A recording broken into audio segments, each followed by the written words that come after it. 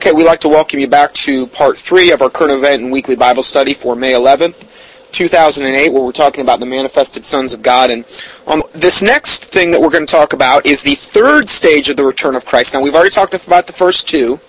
Now we're going to talk about the third stage, which is the physical reappearance of the Messiah. And in this, we're going to quote for some New Age sources. This is quoting. It says, "Behold the dawning of the New Age. Sons and daughters of God. The rising sun will shine on the face of the earth and shall move civilization into the golden age of peace and light. The masculine Piscean age, of the age of Pisces, is fading away from Earth's orbit. The feminine Aquarian age, this is the feminine goddess age, is bright and promising upon the horizon of civilization's new day. The day star appears in the eastern sky." This is in regard to they're trying to link Jesus Christ with this. "Signs and wonders are upon the land. The quiet wind is blowing across the oceans of the earth, their waters reflecting the brilliance of the second coming of the Messiah." Okay, and again, we've got several religions waiting for their second coming of their Messiah, of their predicted Messiah. So it's not just Christianity. The Antichrist is going to fulfill the bill for everything. "The hour of glory is splitting the heavens with the sound of the ethereal thunder as the trumpets of angels and archangels are heralding the good news of the universe. The heavens are brilliant with the golden suns arising. The new messenger rides upon his magnificent, pure, white steed." What does that imply? Jesus Christ coming back on a white horse. "The diamond is his insignia." I didn't know that. "The head of God is his bridle." Okay. "The wisdom of the ages is in his nostrils." Interesting. "And the dawning of Aquarius is upon us." So hopefully we got that all cleared up. Yeah, I feel like going into a meditative trance at this point. So some more interesting notes in regard for the preparation of godhood. There's another New Age quote. "We are now witnessing the day of the signs of wonders that precede the opening of the new dispensation." Remember, what are they emphasizing here? Signs and wonders. You know? And that's how the Antichrist is going to primarily deceive, is through signs and wonders. Another theme that runs throughout New Age writing is, are we moving to new levels? We are moving to new levels. This terminology is used in how they define spirituality. We move from one level of anointing to another. Are you troubled when you hear things like, "There are many little Christs here tonight," like we just had quoted? Well, you certainly should be. When you have a bit of understanding of the source of the Manifest Sons of God teaching, you realize how dangerous it is to get away from the authority of Scripture. And that's what I keep emphasizing over and over and over again. This is true for all false religions. When you get away from the authority of the Word of God, which is the King James Bible, then you're going to get into serious trouble instantly. The third stage of Christ's return, according to the New Agers, comes after the first two have been felt and enacted. The third stage now we've already went over the first two in the previous teaching here. The third stage, according to the same authors, relates to the Holy Spirit. The Holy Spirit, however, is defined as an active intelligence. It is believed that in stage 3, the transition will be complete. We will move into an area of spirit control and spirit manifestation. There will be complete religious freedom. What a bunch of lies that is. The only religious freedom is if you want to do it their way, ultimately. How do I know that? Well, just ask the Christians that are beheaded for their witness and for them not following the Antichrist and that refuse to take the mark. Just ask them if they had complete religious freedom. There will be no preaching of fire, hell, and damnation, that's for sure. The New Age book that these quotes that we were just quoting, this New Age book was written in 1982. How frightening to open up Christianity Today, the edition of February 1990, February 19th, 1990, and read an article in Christianity Today entitled Evangelical Mega Shift. And this article had the same type of thinking as these New Age quotes we just read. Words are very important. How they are defined forms the basis of our thinking. In this article, important words were being redefined. Now, this is these Christianity Today Evangelical Megashift article. They're redefining biblical terms. Hell is being redefined as the idea of God sending people to hell is now being rejected. No one would be in hell who would rather be in heaven. So it's just free will choice after we die. No. You better get that thing settled before you die. It was suggested that this is a common assumption of many Christians in thoroughly biblical churches.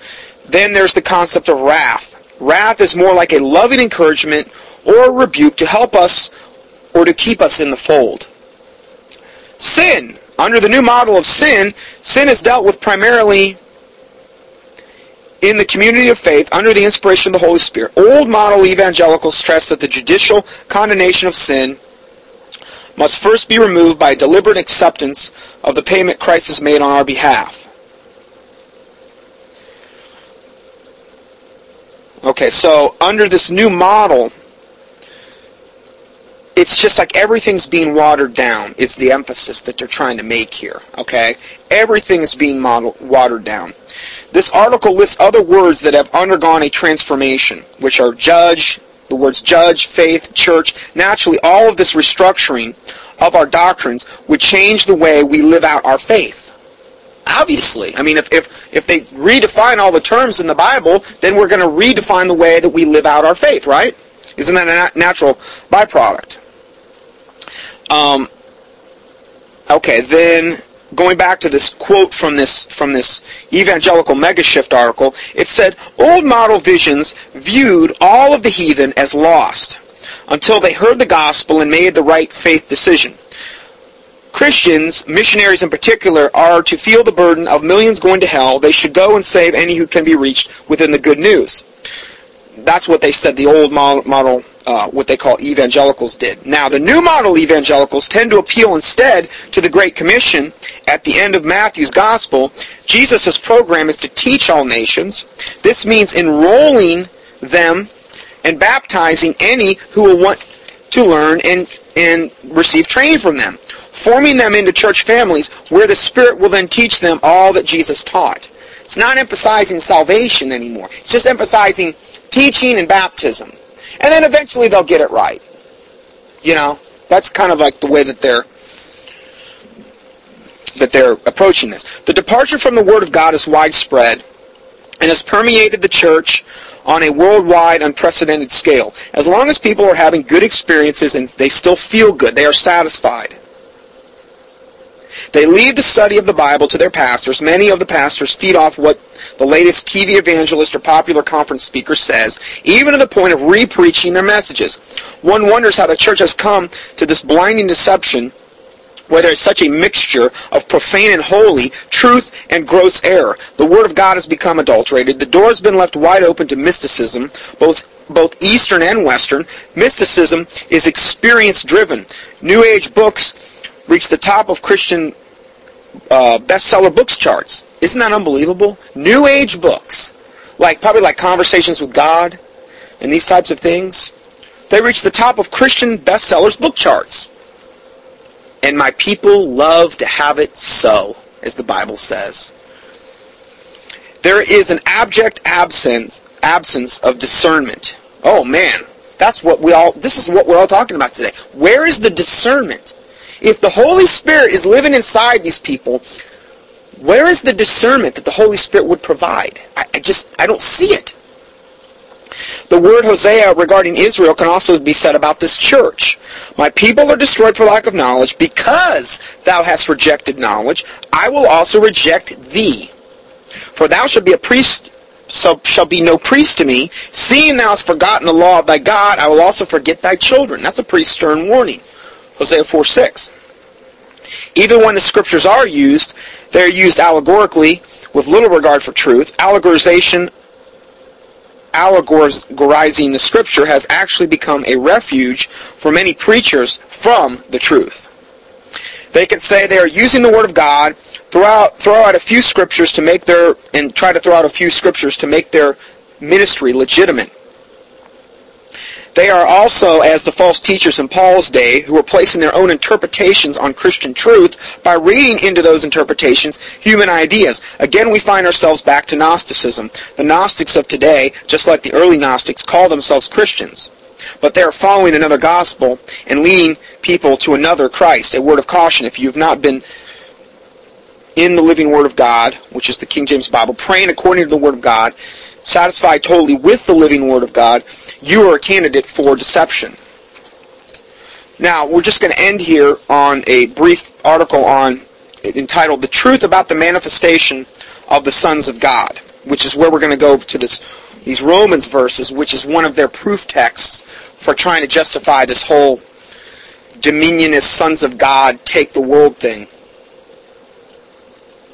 So we're going to start Romans 8:19. Romans 8:19 says, "For the earnest expectation of the creature waiteth for the manifestation of the sons of God." At first glance at this portion of divinely inspired Word of God would imply that we are waiting for the sons of God to be manifested. This scripture and others are often used to prove a doctrine that has made its resurgence among certain groups recently. So the object of this treaty is to bring understanding to the elect of God, lest they be deceived. Firstly, let us consider when this manifestation is to take place and refute those who imply that it is already occurring or has occurred.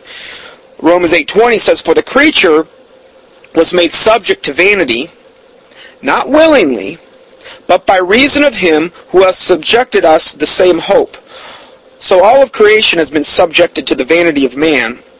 Through the fall of Adam, because of man's vanity, the laws of nature are being transgressed. The rivers, the oceans, polluted, rainforests, etc. The earth is scarred by mining, poisoned by the products of refining metals and minerals, ozone layers thinning, certain species are extinct, the wetlands are being drained, all these types of things.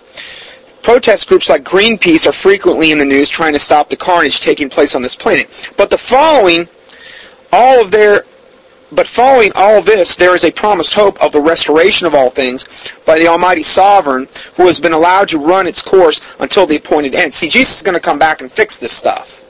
That's why I don't want him going out and raping the environment and doing these types of things. But the bottom line about that is so much of the time, the people that are doing that are the evil, wicked elite that have the money to go out there and destroy the earth and to defile humanity's creation. They're the ones that are behind it. What they're doing is they're creating this problem so that they can give us the solution to fix it. Oh, we've got global warming, so now we've got to all go and do this and this and this, and we've got to sacrifice. And when they've got technology right now that they're totally suppressing, well, we wouldn't have to burn 1 ounce of fossil fuel anymore. If they would just let a lot of this, either the free energy or the magnetic energy, there's all kind of ways that you can power things. Solar, wind, it's being suppressed, or it's so cost prohibitive at this point, and that's by design too, that you can't implement it. It's all being suppressed, mostly in that case by big oil, because there's so much money to lose. And if you're dependent on big oil to put gas in your car, then they can control you. And then you can pollute the environment through that particular means. Whereas solar, wind, and a lot of these others produce no pollution, but it's being suppressed. This is just one little example. I'm giving you this as an example. Okay, they're creating the problem, and then they give us the solution, the Hegelian dialectic. So that's how they're working that. Romans 8:21, "Because the creature itself also shall be delivered from the bondage of corruption into the glorious liberty of the children of God." All humanity and other beings will be delivered from this bondage of corruption under which we now live. This is the reason that in the final analysis, God will deliver us from this condition. The aging process, the decay of the human... Now, this is if you're a born-again Christian, okay? If you're appointed to wrath and you're a devil, unfortunately, their destiny is the lake of fire, ultimately. Okay? The aging process, the decay of the human body, which leads to our demise, will be abolished. The final enemy, death, will be swallowed up in victory. All of humanity is already dead in God's eyes, apart from the Lord Jesus Christ. Yet we are like dying men that hold on tenaciously with every breath until our last breath. Human life is a never-ending funeral procession. It's true. From the day we're born, we're dying. Okay? Cradle to grave. This funeral procession many are totally aware of until the loss of a loved one occurs. But up ahead, freedom awaits if you're a born-again Christian, freedom from the curse of the law of sin and death. There is a time coming when the children of God will be free. Therein lies great hope for the believer. When all corruption is ended and our struggle through this short tribulation will be rewarded with everlasting glory. Okay, so continuing on, Romans 8:22. For we know that the whole creation groaneth and travaileth in pain together until now. Pain and suffering that all of us are aware of right now to this present moment. How many have endured the grief of the loss of relatives, or cried or prayed in anguish at the terminally ill at their bedside? How many have watched their children dying for want of food in third world famines, or others who have watched while their possessions have been destroyed because of floods or earthquakes or wars? All of us, groaning, believer and unbeliever, waiting and wishing that things will be different, that tomorrow will be brighter, as if all of us know something is better up ahead. But again, this is a very conditional better up ahead, okay? And it has to do with, are you saved? Are you born again, okay? What is your blessed hope? Romans 8:23, and not only they, but ourselves also, which have the first fruits of the Spirit. We ourselves groan within ourselves, waiting for the adoption, to wit, the redemption of our body. The believer cries within to be with the Lord, waiting for this glorious adoption.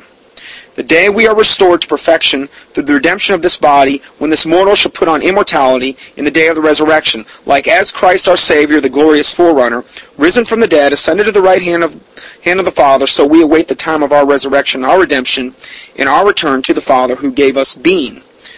When all creation, heaven and earth, will witness the manifestation of the sons of the living God. This is our glorious future hope and inheritance. Romans 8:24 and 25, for we are saved by hope, but hope that is seen is not hope. For what a man seeth, why doth he yet hope for? In other words, hope, which also implies faith, if it's real in front of you, it's already manifested. Hope is something that is in the future, but it requires faith. Okay? But if we hope for that which we see not, which would imply faith, then do we with patience wait for it? And again, that implies faith. If we think that we have this hope now, we can already be seen as the manifested sons of God. Then why should we continue hoping for the resurrection? So, in other words, if we're already the manifested sons of God, why should we continue hoping for the resurrection? For then there is no future hope of the resurrection.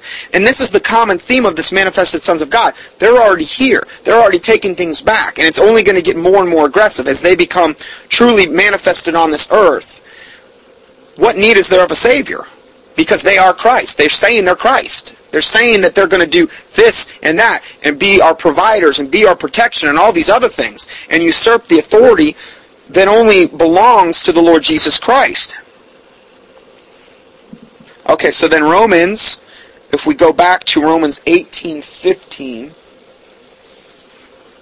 for ye have not received the spirit of bondage again to fear, but ye have received the spirit of adoption. Remember, we're like adopted into the family of God, as the Bible. What's that? Romans 8:15. So the spirit of adoption, particularly, the Bible also describes it in Romans as, if you're a Gentile, that you're a wild olive branch grafted in, to the olive tree. So it says, you've received the spirit of adoption, whereby we cry, Abba, Father. The Spirit itself beareth witness with our spirit that we are the children of God. So the Holy Spirit, which lives inside you as a born-again believer, bears witness with your spirit, your reborn spirit, that we are the children of God. This is kind of an earmark of a believer. Okay, it's one of the many. One of the many. And if children, then heirs, heirs of God, and joint heirs with Christ. If so be that we suffer with Him, that we might also be glorified together. I bet you that the manifested sons of God says they're not going to undergo any persecution. They're the overcomers who won't undergo any persecution. Wow, you've got to really ignore a whole lot of Bible verses to get that one, because it says right here, if so be that we suffer with Him, that we may be also glorified together. Heirs with God, joint heirs with Christ. For I reckon that the sufferings of this present time are not worthy to be compared with the glory which shall be revealed in us.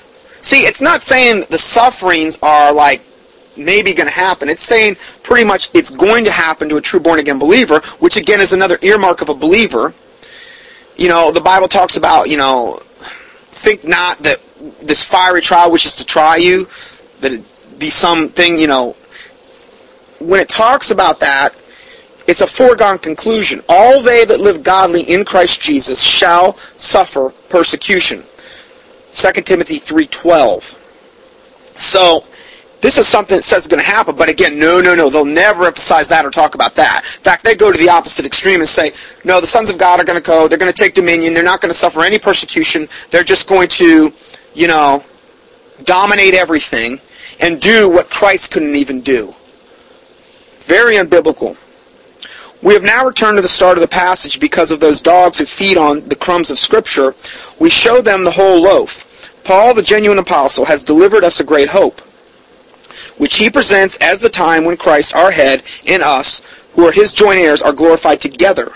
So without our head, the Lord Jesus Christ, there will be no manifestation of the sons of God. If you have ears to hear, listen attentively. To those who have been deluded into thinking they are the sons of God that are presently manifested, please start at Romans 8, verse 15, and try to understand the subject matter under discussion. The resurrection and the redemption of the church. Oh, that's another article they reference. And to read the end of the chapter to see the entire context, which has nothing whatsoever to do with Christ's return from the wilderness, but Christ's return from heaven. But if you still cannot repent, then you are believing some other gospel, which will ultimately destroy you. To those who say the Son of Man has already returned, what hope then do you really have? Romans 7:24 and 25 says, O wretched man that I am, who shall deliver me from the body of this death? I thank God through Jesus Christ our Lord. So then, with the mind, I myself serve the law of God, but with the flesh, the law of sin. Now, this isn't a license to sin, but this was what Paul was feeling about himself. And I can probably relate to that verse in the Bible about as much as any other verse. But this is another gospel, and we've looked at this in totality. Just look at the quotes from these supposed apostles and prophets that are teaching this. I mean, just the unbelievable blasphemy and heresy that's being set forth this day in regard to this teaching. We're going to delve into this a lot further next week, bare minimum. I don't know how long this is going to end up going. I think it's a very important teaching because this dominionism teaching, which really, I remember when I first got saved, I really didn't even hear about this at all. Now, I'm not saying it wasn't there, but it's grown and grown and grown because it appeals to a lot of people. Hey, we're not going to really go through, you know, if you're one of these sons of God, you're not going to suffer persecution. You're going to be as gods. You're going to be able to heal and do this and that. You're going to have this preeminent position. In fact, you're going to do things Jesus Christ, you know, couldn't do. In fact, he's going to be dependent on us. It really tickles the ears. And this is one of the reasons why it's becoming so popular. Tickles your ears. You feel great. You know, hey, look at me. I'm so special. And it's all about pride. So that's all I have for today. And I'll go ahead and we'll close this out in a word of prayer. Heavenly Father, we do thank you for this time that you've given us. We humbly come before you, Lord God. I pray, Lord God, that the words of our mouth and the meditations of our heart will be pleasing in your sight, O Lord. Lord God, that you would forgive us from any and all sins that we have committed in any way, shape, or form. That you cleanse us from presumptuous sins and secret faults, that they would not have dominion over us. I do pray, God, that thy kingdom would come, but I pray, God, it would be done, and we know it will be, in a biblical way. That your fear, Lord God, would be upon these people that are deceived and that are deceiving others in the name of Jesus Christ, and that fear would drive them to repentance. And if it be possible, I pray, God, their souls would be saved. For you take no pleasure in the death of the wicked, Lord God. I pray, Lord God, their eyes would be opened. And Lord God, at bare minimum, if these people are appointed to wrath, and they are just of their father, the devil, and they're appointed to this destruction, they are vessels fitted for God's wrath, I pray, God, that they're not permitted to take other people to hell with them in the name of Jesus Christ. I pray, Lord God, you do whatever it takes to make this happen in the name of Jesus Christ, that that your name be glorified, that many would be saved, that you would use the true body of Christ mightily for your glory, Lord, but in a biblical way, Lord, not in these deceiving ways, that we would trust in the word of the Lord, that we would strengthen our faith, and that we would find our refuge in the word of God, and not in any man, or any denomination, or any dogma. We praise you, Lord God. We thank you for your goodness and mercy, for saving our souls, Father God. In the name of the Lord Jesus Christ we pray. Amen.